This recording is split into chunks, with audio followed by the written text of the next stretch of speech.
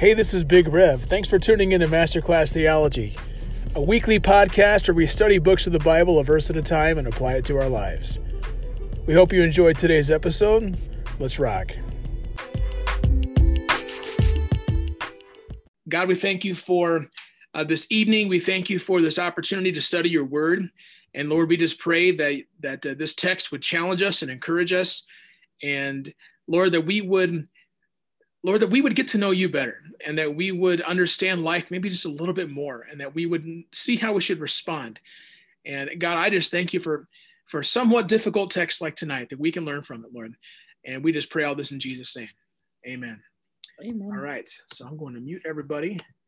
It is because I am sometimes a jerk like that. Okay. Welcome. All right. So we are in Hebrews chapter 2, and I'm going slower through the book of Hebrews than I thought we would be going, but it's just too much. It's just like you can only eat a steak so fast. I mean, at some point you're like, I gotta chew. I just have to chew and swallow here. There's just so much. And so, yes, so a quick Jesus recap. By way of introduction, we are in chapter 2, and we are in 5 to 18 tonight. We learned in the first session that Jesus is greater than the prophets, which is not a minor thing. It's that God has spoken through these prophets, and God has now spoken fully and finally in Jesus. And Jesus is uniquely like God, and Jesus is cosmically in charge. There is nobody ever that is Jesus. He is the most unique person ever. He not only created everything, the Son of God also sustains everything. And we learned last week that he is superior to the angels. And that kind of sounds random to a degree, like, oh, really? Like, does that matter? But if you take like the best of humanity when it comes to communicating God, the prophets, and don't kid yourself. You go through the Old Testament, you're like, okay, you say to yourself today, I wish I could hear and understand what God has to say. If only I knew what God would say to this thing, I would know how to tell it to my friends. If only I knew how God would decide on this matter or on this issue, then I would know what to do. Well, the prophet was the one who heard the word of the Lord and literally spoke the words of the Lord. And so the prophet was uniquely on the word of God front lines there. So it's no small matter that Jesus is superior to them. And then superior to the angels? Well, I mean, kind of think about it. What's left? The angels are in heaven full time. The angels have God's face in front of them full time. The angels are all about the business of God, can essentially do whatever they want. They have all this power. I mean, wow, there is nothing like the angels. So that's our Jesus recap coming up to this point. But what are some possible concerns? Well, I came up with 4. Why we still need to talk about the angels tonight. Because what if Jesus was an angel? Well, you have to pardon me. I don't personally believe this, but it's actually a valid concern. The argument last week was that Jesus was superior to the angels. Okay, well, what if he's just the highest angel? You see, you may have Jehovah's Witness friends, that they would land their plane there. You may have Jewish friends that would land their plane there. You may have Muslim friends that want to be tempted to land their plane there. And yeah, I mean, we've got the angel of the Lord. I mean, in the Old Testament, thanks, Daniel. I mean, there is biblical credence for this possible thought. It's okay, Jesus, you're superior to the angels, but that just means you're the boss of all of them. You could be an angel still, because we're looking at you, Jesus, and we're saying, you can't be God, but you can be like God. And what's like God more than an angel's like God? I mean, so that's something that could be a possible concern, that we would want the author of Hebrews to address it. What if Jesus was different than God, but just barely? What if he was just barely different than God? And so some people look at Jesus in the New Testament and go, well, I don't know. Maybe he is just, I mean, I get he can do things that no one else can do, but we're going to go full out to say he's God, and that God, is walking around. And I mean, seriously, what does that do to my prayer time to know that God could have been walking over there? I mean, how do we deal with that? You see, the Pharisees in Jesus' day, they had to wrestle with that. So what if Jesus is different than God, but maybe just barely different than God, because they would get, okay, he just did this miracle, so he's something. We don't quite know what he is, but he just can't be God. Something has to be different. And Mick texted in here, the agnostics were basically saying something along those lines. Yeah, that's exactly it. God can't be flesh because God can only be spirit. We have, and I read somewhere, this is, I don't know who this is. Oh, this also Mick. I read somewhere that the first century Qumran community venerated angels. I mean, the ancient world venerated angels. You've got the planets and you got the stars. You'll notice in the Greek and Roman pantheon, you'll notice that all the planets, that they all seem to have some kind of godlike quality to them. And we get the days of the week. We've got different things like that. But the angels, they looked at the stars and said, those must be angels. What's the third one? Could Jesus be his own category? Now, before you like, well, that doesn't make any sense. Well, to your mind, does Satan have his own category? Is there anybody like Satan? Is he kind of unique? Does he have his own category? Most of you would probably go, well, all right. I mean, he's not God, and he is, okay, I get how he's like a fallen angel thing, or maybe, but he's kind of doing his own thing. He's the prince of the air, the ruler. Okay, yeah, Satan's kind of unique. All right. Well, why not Jesus? Why can't Satan have a counterpart? We know that counterpart can't be God because no one's in God's category or God's league. But what about Jesus? Because then Jesus is an angel. If Satan's an angel, Jesus is an angel. So you see, if Jesus is not superior to all these things, then we're playing with these ideas here. Finally, did he have to be flesh or something different? See, the ancient agnostics would be there. We have Mick texting, Satan is many among demons, head honcho of demons, but not as unique. Could be, yeah. That's, Jesus starts doing things, and they say, "Oh, you must be with demons because you're casting out demons, so maybe you're their boss." And yeah, Satan has some unique powers. You go to the temptation narrative of Jesus, what he's able to do in front of Jesus. It's pretty cool. I mean, in terms of no human can do it. I mean, he's a unique character. I'm just saying. What about, did Jesus have to be flesh, or could it be something different or spiritual? So that means Jesus didn't have to literally die. That Jesus maybe never had to go poop, or Jesus never had to get hungry, or Jesus never had to do any of those things. He actually was a spirit creature of some sort, and we kind of call them angels. Just saying. So there's a lot we need to cover tonight, because we could have answers to all those objections, but we want the author of Hebrews to knock those out of the park. Because if Jesus is not different than an angel and still superior, that any one of those things could come into play. And yeah, Daniel said Satan's a former archangel, essentially, or archangel. Essentially, he's a disgruntled former employee of God.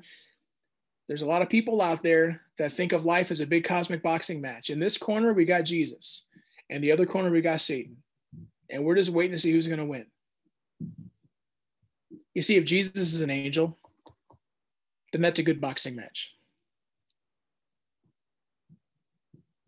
Oh, Joel, you're taking too much license. There's enough Wahoo theologies out there that would gladly play with any of those objections I raise. So that's our Jesus recap and possible concerns. So let's have our Jesus and angels, a finale. We're in chapter 2, 5-9. Let's see how the author of Hebrews knocks this one down. It is not to angels that he has subjected the world to come, about which we are speaking. But there is a place where someone has testified, what is mankind, that you are mindful of them? A son of man, that you care for him. You made them a little lower than the angels. You crowned them with glory and honor and put everything under their feet. In putting everything under them, God left nothing that is not subject to them. Yet at present, we do not see everything subject to them. But we do see Jesus, who is made lower than the angels for a little while, now crowned with glory and honor, because he suffered death, so that by the grace of God, he might taste death for everyone. So number one, there, a word about ages and administration. Deuteronomy 32:8 reads this. I put that, you see it in the green text on your page.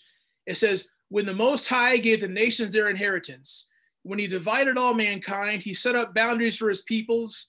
According to the number of the sons of Israel, in the original Masoretic text, it says the sons of God. Who are the sons of God? Angels. So the idea is that God, and this is how some of the ancients viewed life, even ancient Israel, they viewed it as that God has placed his angels as administrators of earth.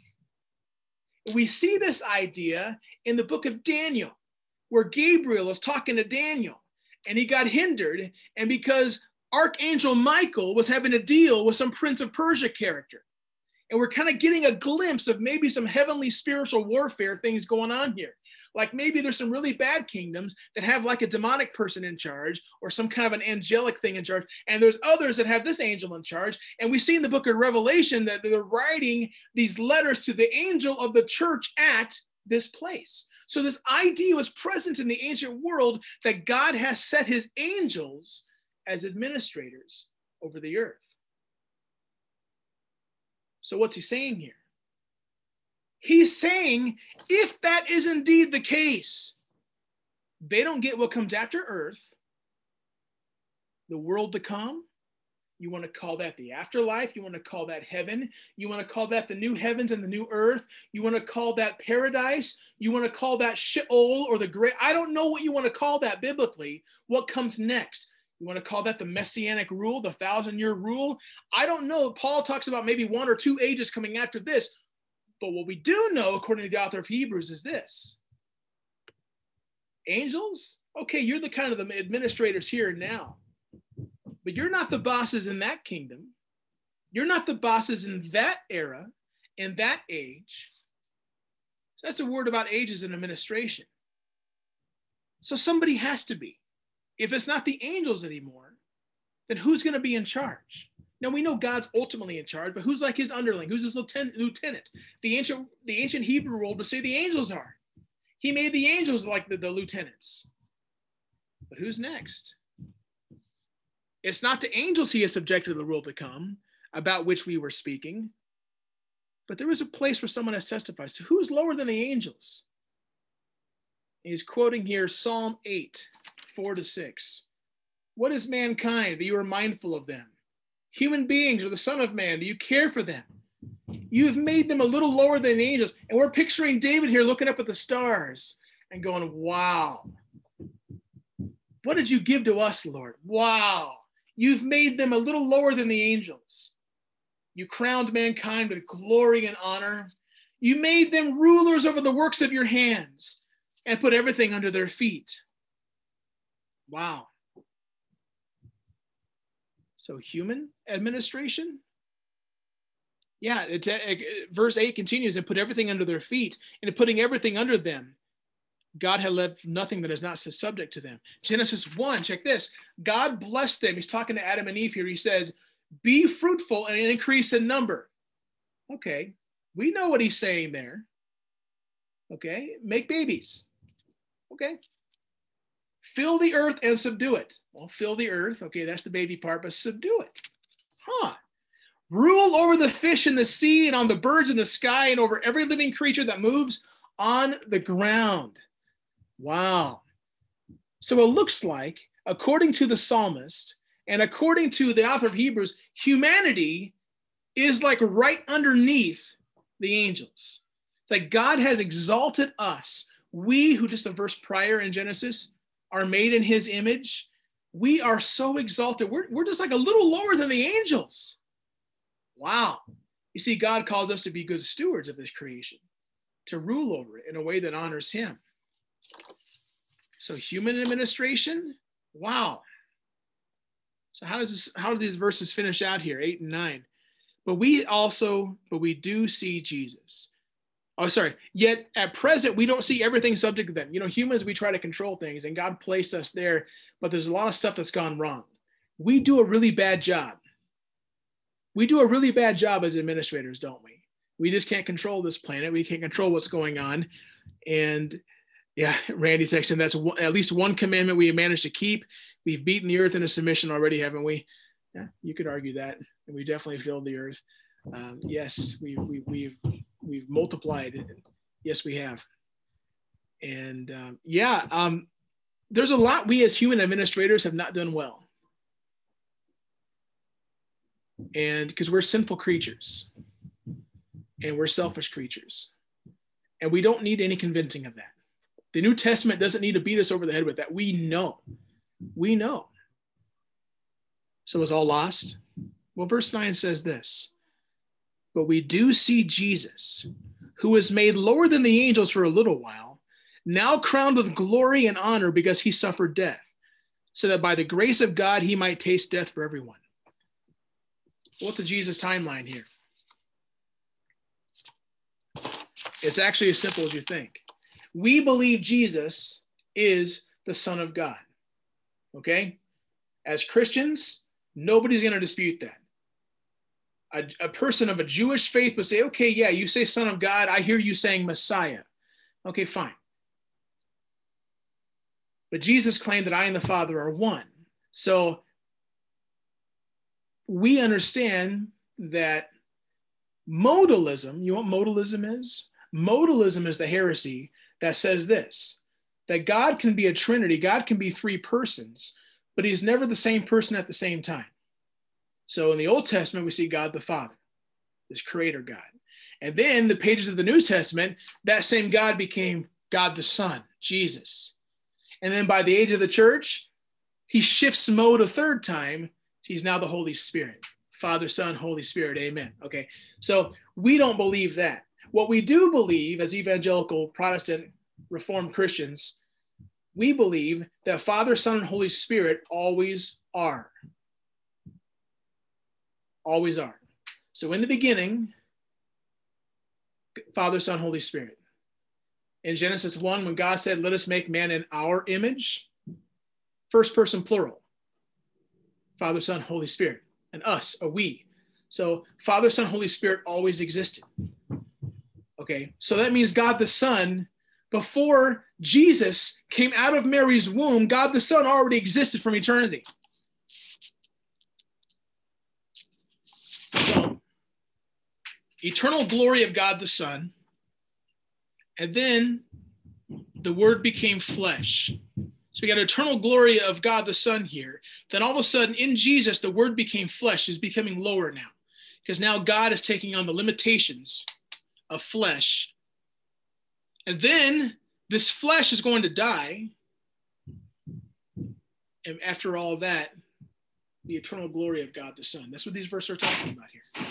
This Jesus, this eternal Son of God, was for a time made lower than the angels because he was like me and like you, human. We were made a little lower than the angels.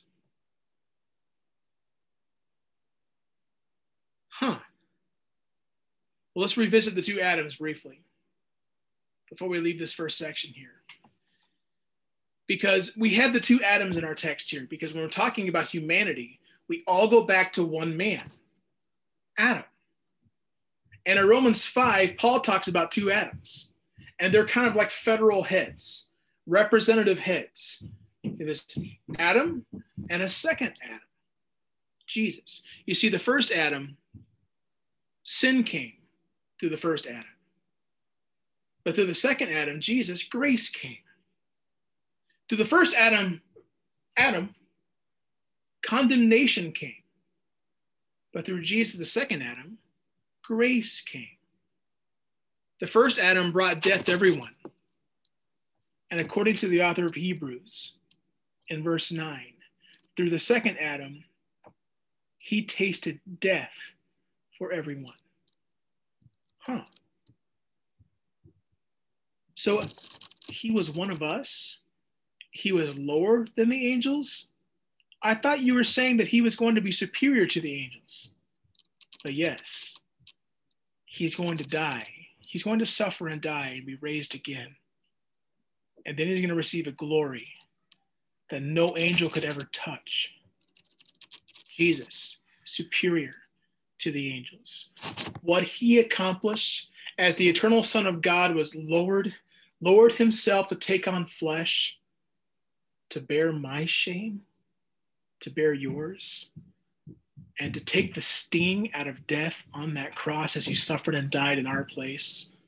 As he fully and finally conquered death and the grave, he resurrected to glory.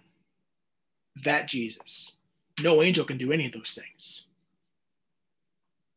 Jesus, greater than the angels.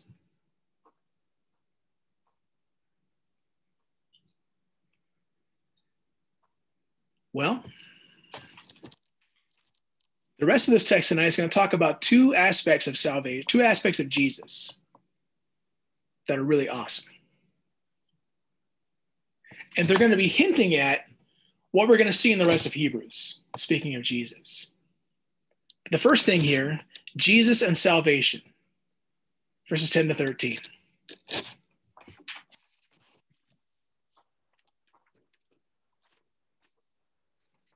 In bringing many sons and daughters to glory, it was fitting that God, for whom and through whom everything exists, should make the pioneer of their salvation perfect through what he suffered. Both the one who makes people holy and those who are made holy are of the same family.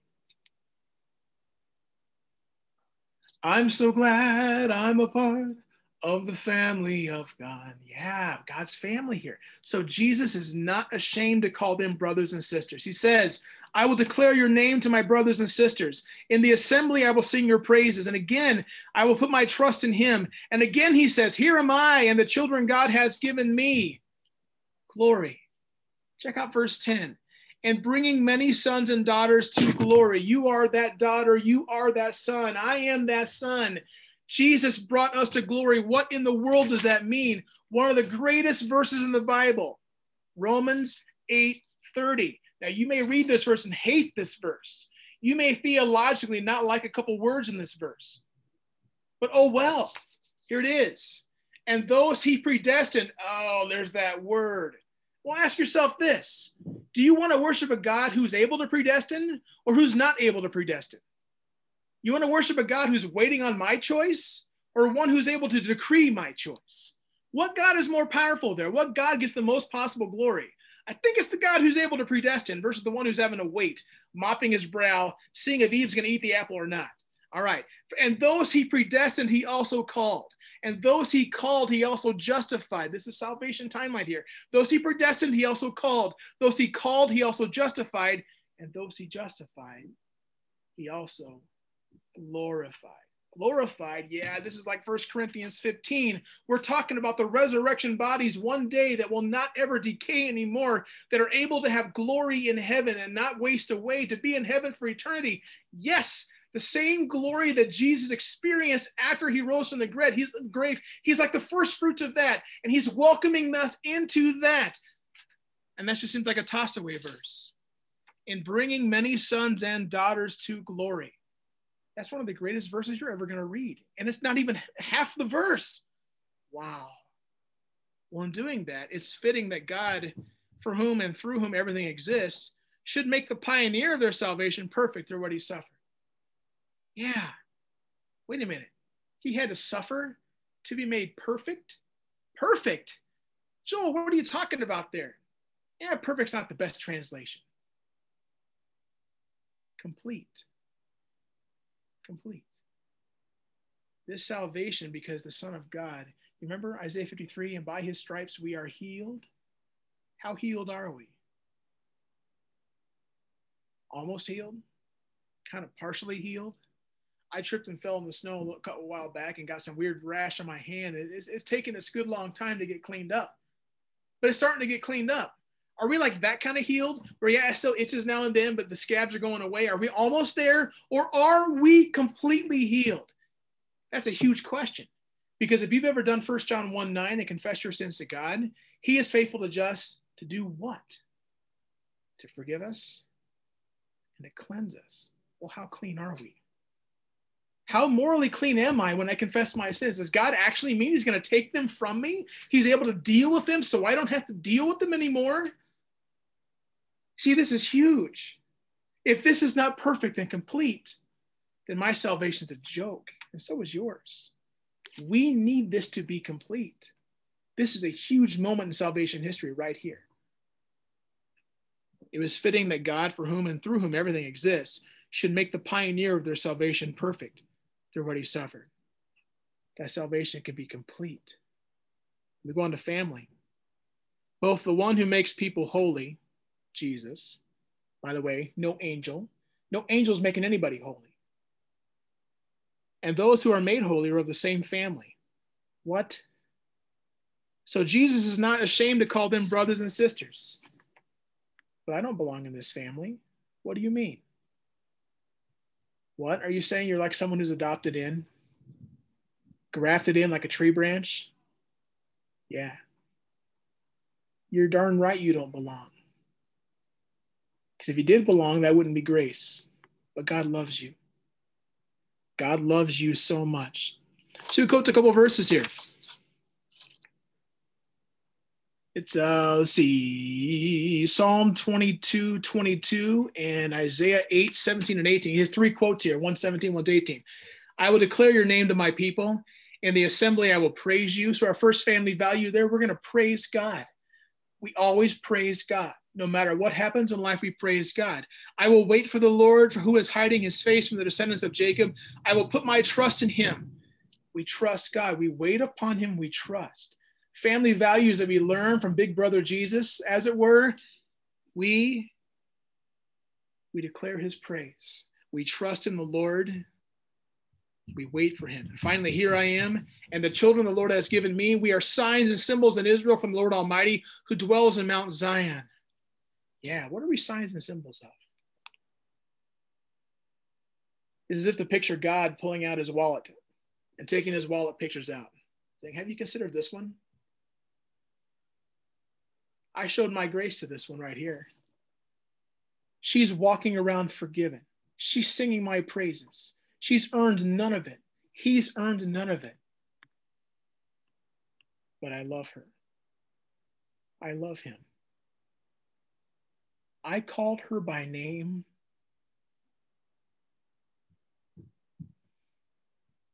She's mine. That's a perfect salvation right there. As Jesus was lowered for a time to take on flesh, to die in my place, because he can't die in my place unless he could actually die. How does an immortal one die? That's the only way an immortal can die. How can God die? He takes on flesh to bear the punishment that I deserve. Daniel texted in, angels are merely messengers. Unlike Jesus, they can't make anyone holy. Correct? It's by grace that we are saved. Nothing we could do to ever could earn it. Correct. Wow. Family values. Yeah, but and the clave respond. Well, we know yeah, but. For those of you who don't know yeah, but, you're going, what in the world is he talking about? We have three students. Okay, I got them on this piece of paper right here. We have yeah, but, we have the weary, and we have the clay. What does yeah, but believe? Yeah, but says, oh, yeah, I believe all this stuff, but. And the but usually wins. I know better, but I have other priorities. What would the yeah, but say to this? Yeah, you know, Jesus, I get it. Yeah, he probably did do all that. And he probably is all those things. I'm not going to dispute what the Bible says, but there's just enough there that I'm just not going to respond to it.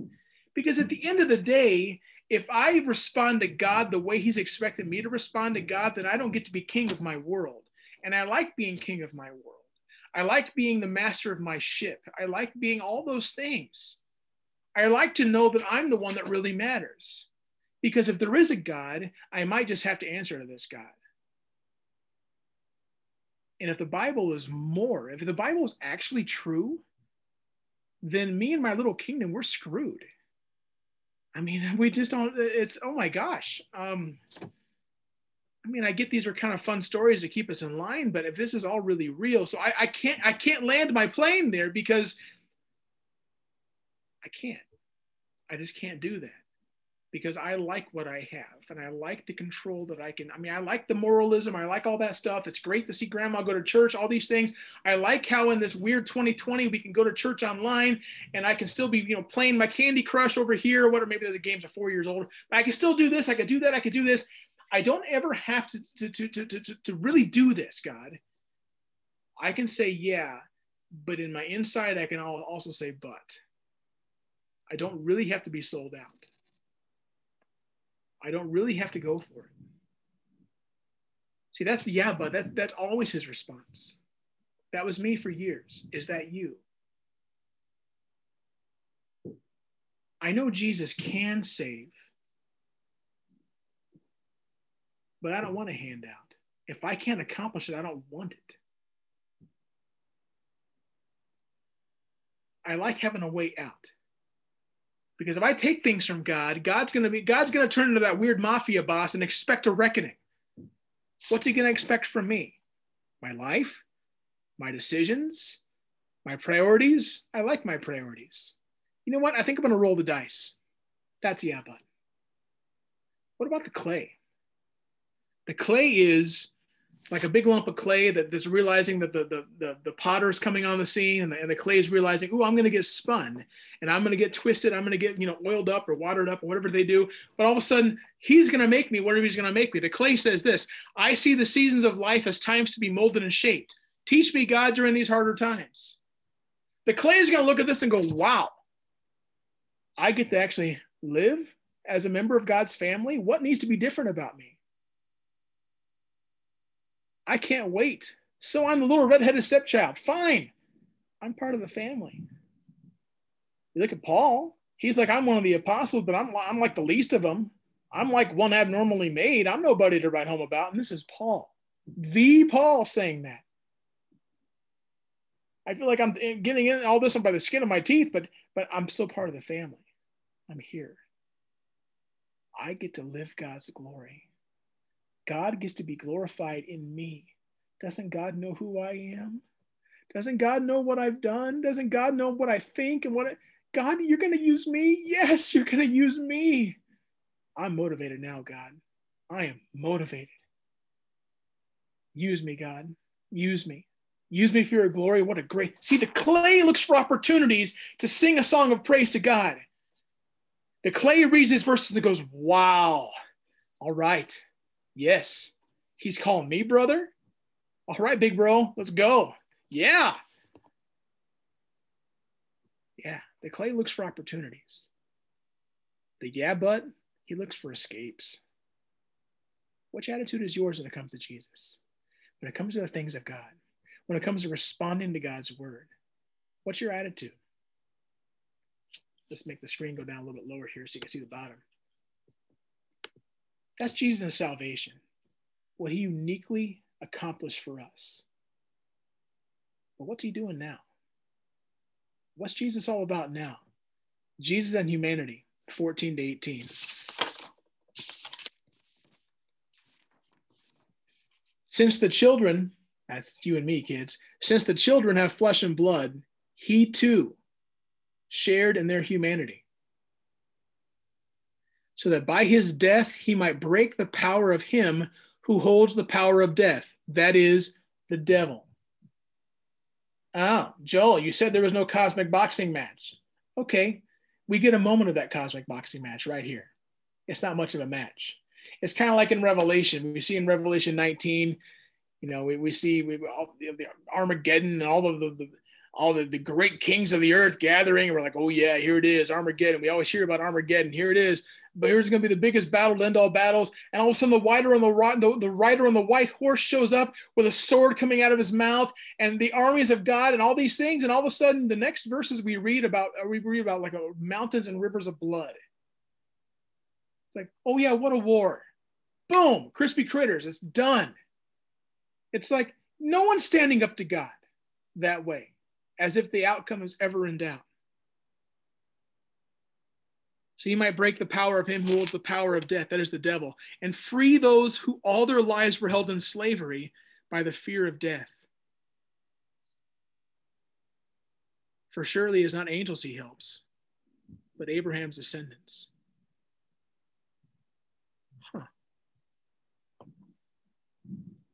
It is not angels he helps, but Abraham's descendants. For this reason, he had to be made like them, fully human in every way, in order that he might become a merciful and faithful high priest in service to God, and that he might make atonement for the sins of the people. because he himself suffered when he was tempted, he is able to help those who are being tempted. You say, well, God, but I'm going through temptation and it's hard. And I'm tempted and I'm tempted. And God, you don't understand. Baloney. You can make that argument if God never became flesh. If there was no Hebrews chapter 2 explaining it to us, you can make that argument that God, you don't really understand. God, you made me and I'm this way. You don't understand. I was made this way, God. I was made to be this sinful, broken mess. And you don't understand, God. If he never took on flesh, you might have a point. I hate to admit it, but you might be able to argue that, except for Hebrews 2.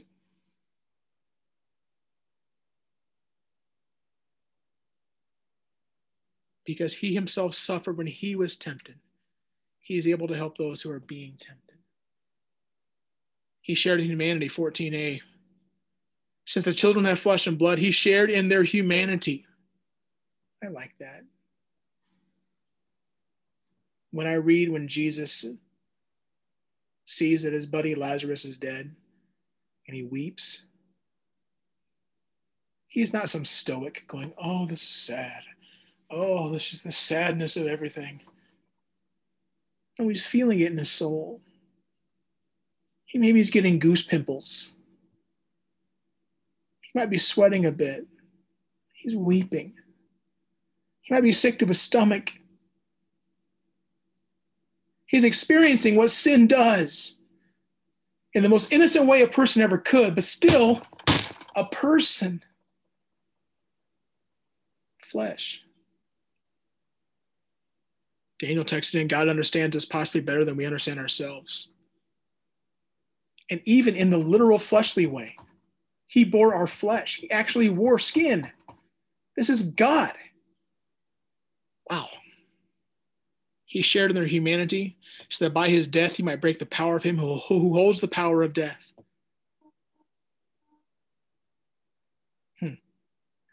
There's this old story about a guy who refused to go to church, and his wife and his kids would go to church, and the guy never would. I ain't going.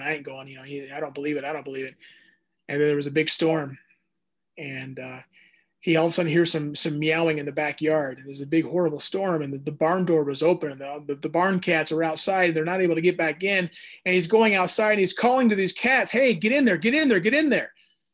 And finally comes this realization, you know what, if I could just turn into a cat for one moment, I'd go over there and I'd meow at them and get them to get to their salvation, because they're not understanding their salvation is right there if they would just go that way.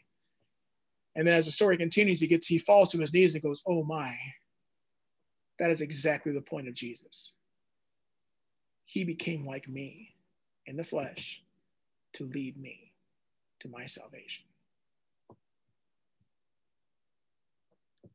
He shared in their humanity so that by his death he had to die a fleshly death to defeat the flesh and the death that comes to only the flesh. That logically must happen. Breaking the power and freeing the slaves, yes, for it is not angels he helps. We're held in slavery by the fear of death. Why are we afraid of death? Because we know that we earned that death with our sin. We've rejected God. And what's he going to do with that? See, we're afraid of death because the accuser can now say this. He broke your law, God. And that accuser in the Hebrew is called Ha-Satan, the Satan. He gets a proper name in the New Testament. So much so in Revelation 12, they're singing a song about the accuser of our brothers, the great dragon has been thrown down. Yeah, that guy. He gets a point in the afterlife by saying, hey, wait a minute. That Joel guy, you know what he did? You know who he is? You know what he's about? You know, and they go that direction. See, we're afraid of death because we have a reckoning.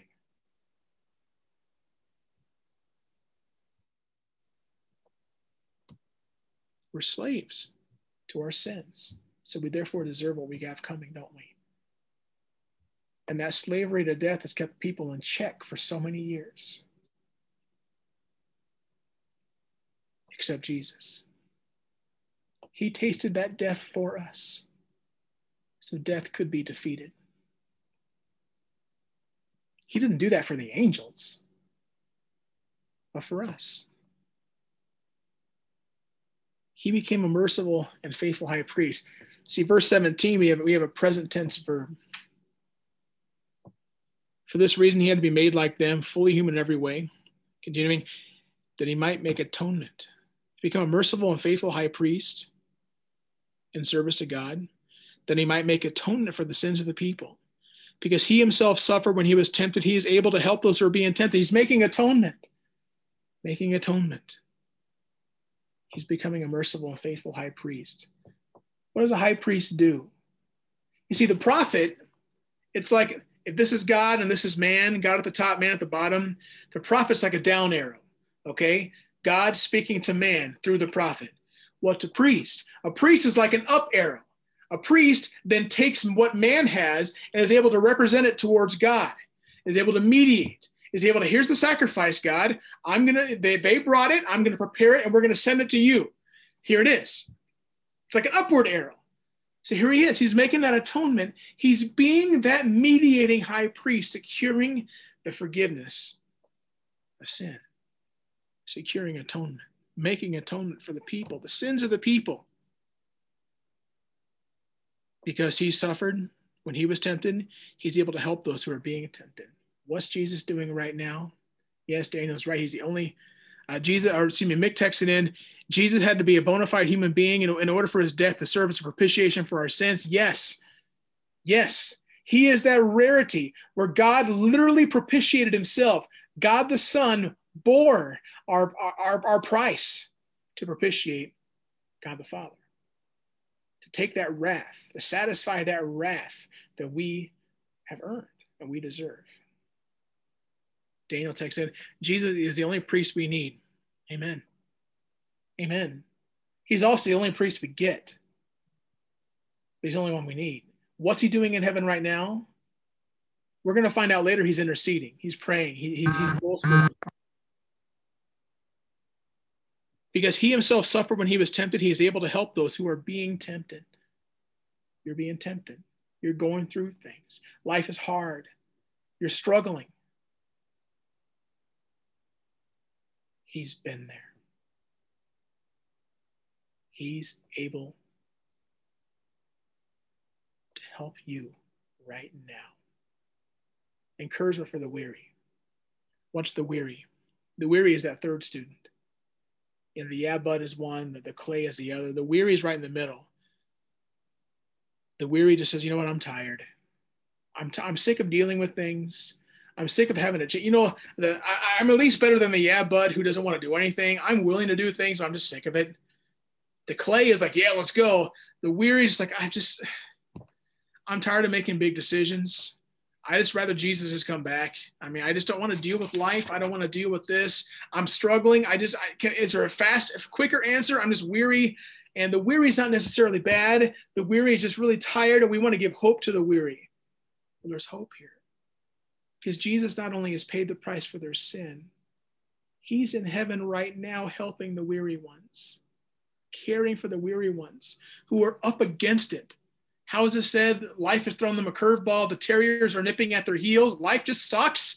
These people are really up against it.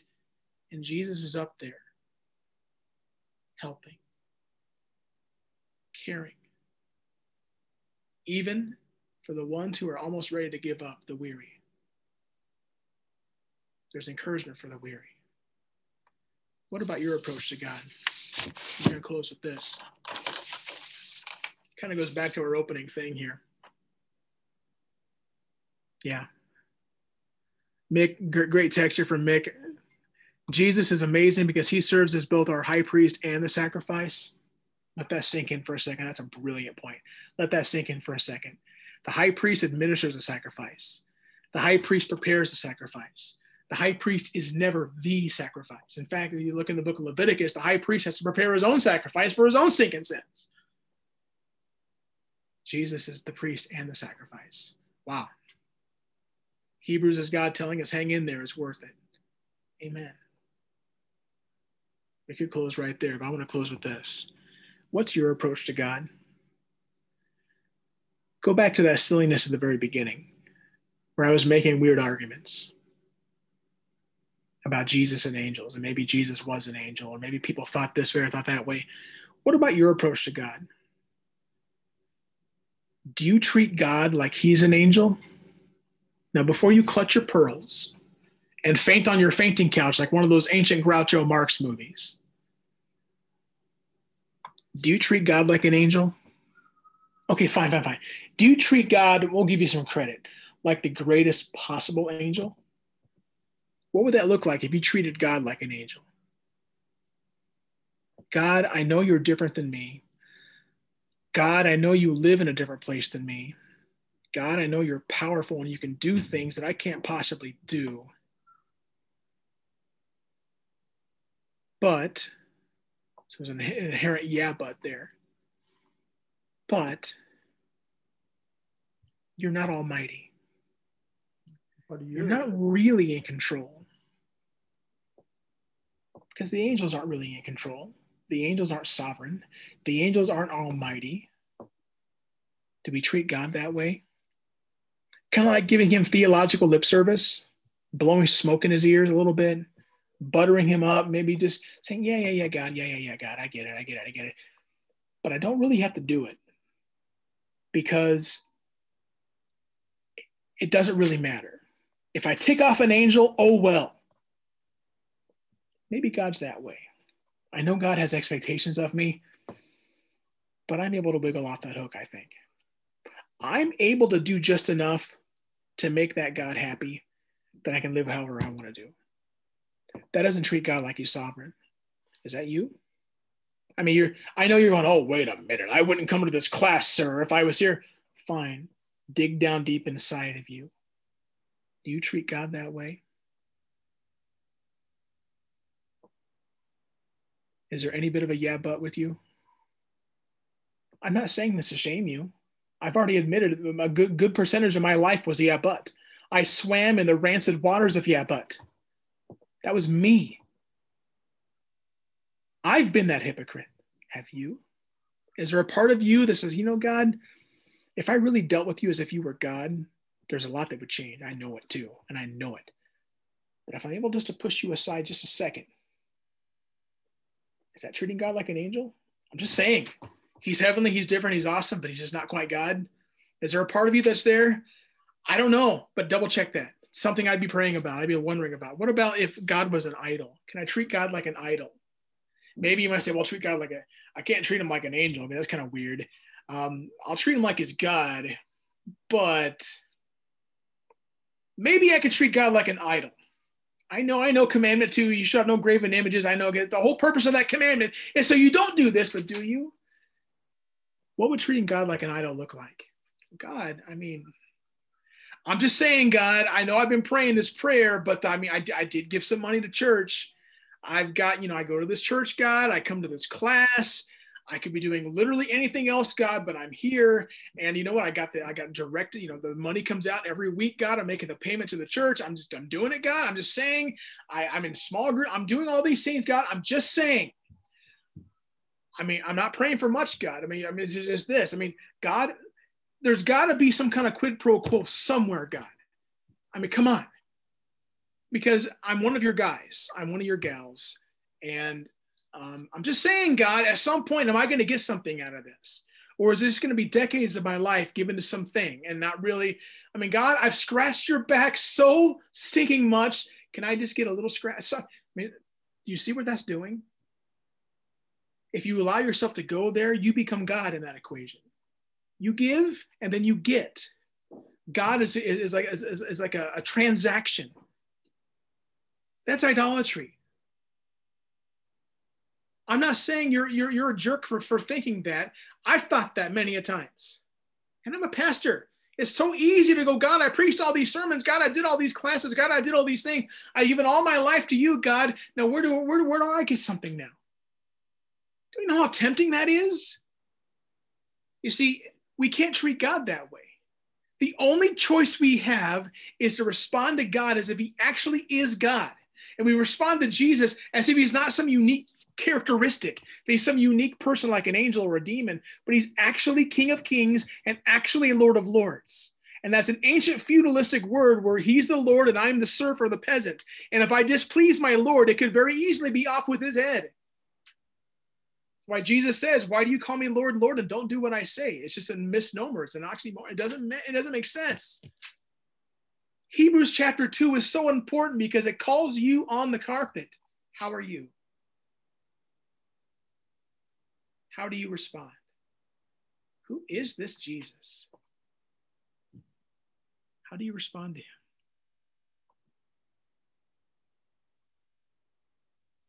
Spend our time in Hebrews 2 tonight.